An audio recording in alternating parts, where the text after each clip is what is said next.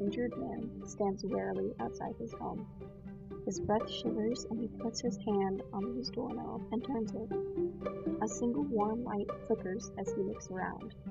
With another flicker, his family and friends jump from hiding to reveal the banner reading "Welcome Home." He smiles gently as his children run up to him and hold his leg. He was a hero, a true defender of his country, and now he is home. I'm sure growing up we have all heard stories, read books, or watched movies about the military. Or you might have even seen heartwarming videos of a new veteran coming home and his family welcoming him with open arms. We've all heard stories related to this. It could have been long ago in a galaxy far, far away, or right in your hometown. The military, in any form, can be seen in nearly everything. My point is that everyone has encountered some form of exposure to this institution. This exposure could be what forms your idea of what the military is. Whether your exposure is good or bad is for you to decide for yourself. In this podcast, I will attempt to keep my personal experience and family opinions out of the way. However, I cannot make any promise of this.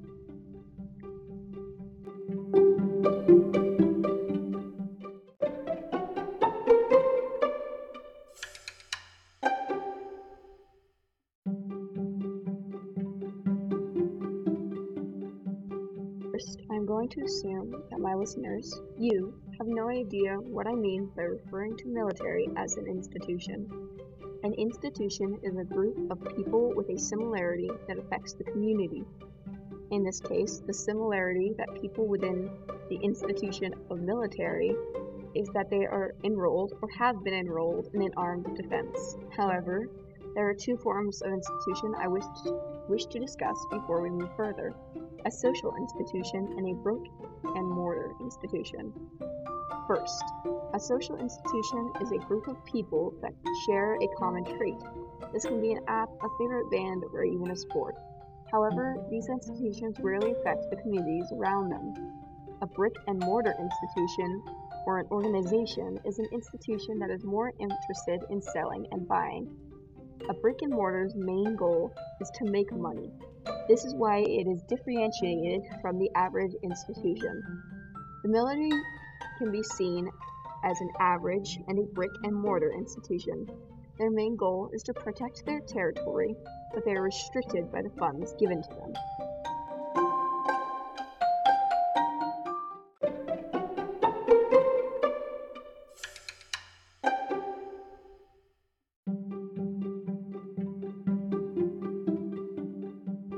One would say that the military usually uses these funds to protect the country, territory, or etc. The military is supposed to use these funds for a reasonable cause, and it is an unspoken rule in this institution that abusing these funds is wrong. However, some specific military institutions use the funds unnecessarily. For example, as of 2020, the United States military reported 3,750 nuclear weapons. They also spent $67 billion taxpayers' dollars to pay for new nuclear weapons. However, new research states that 100 of these weapons would be the pragmatic limit. Any aggressor nation unleashing more than 100 nuclear weapons could ultimately devastate its own society, scientists warn. New York Post, 2018. So why buy so many if we are now well aware of the potential side effects?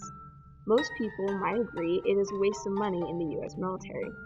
However, in a story such as Star Wars, the money is clearly well spent. I will be using Star Wars as an example because it is essentially a military saga. The evil empire's military slays planets and people in their way, while the Rebel Alliance, while still a military, is meant to represent the good side of the military, fighting for the better. In the first movie, when Luke Skywalker is running to his aircraft, it is clear that the amount of fighter planes matches the amount of flyers, with a handful extra, but nothing more. They preserve these funds that they gain and use them wisely, building bases, gathering supplies, and only spending on weapons when it is necessary. Throughout the entire story, the Rebel Alliance is seen to put well-being before armory, which has led to their own problems, but it certainly doesn't lead to their troops without supplies or food.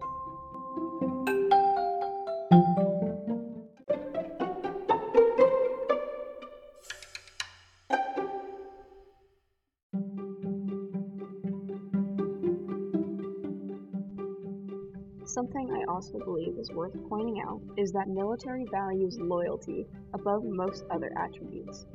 In an interview I had with a peer of mine, Nicholas Olipane, I asked, what is one attribute that you believe the military as an institution values the most? Loyalty, he answered. Loyalty, definitely. When I asked why, he explained that the people in charge like to know they can count on those working for them to do the job without a question. You can see this in books, movies, and speeches. The cavalry charging into battle fiercely after their general has ordered them to. No matter the cost, they fight occasionally to their deaths. A historic example of this can be seen in the Napoleonic Wars. In the Battle of Austerlitz, on December 2nd, 1805, Napoleon was at war with Russia and Austria. Napoleon deliberately made it look as if he was losing, retreating to bases and weakening the right flank of his army. After weakening this flank, he sent them to battle the main forces of the Russian and Austrian armies. He essentially ordered this flank on a suicide mission, but his men didn't seem to care. They dove right into battle like it was an average day. However, history shows that this loyalty might just have been what got them out of the battle. An article from Britannica states his 68,000 troops defeated almost 90,000 Russians and Austrians. This article was last edited on November 20th, 2021. This blinding loyalty could be a double-edged sword. The overwhelming beliefs in one's commander could make troops think that their commanders believe in the men. Sociology shows that when we think someone believes in us, we tend to perform better. However, blind loyalty can be a horrible thing as well. We can see this in an example in Star Wars Episode 6, The Return of the Jedi, in which Admiral Akbar yells out the famous line, "It's a trap," as the Rebel Alliance was already going head-on into battle. These soldiers blindly followed orders and as a result fell into an awful trick. This can lead to hundreds of deaths, so is this moral really a good one? If there's a potentiality to die every day in military, why does it value unwavering loyalty? Shouldn't we want people who can think and process for themselves, saving more lives in the process? I would like you to think of this as I move on to the real question.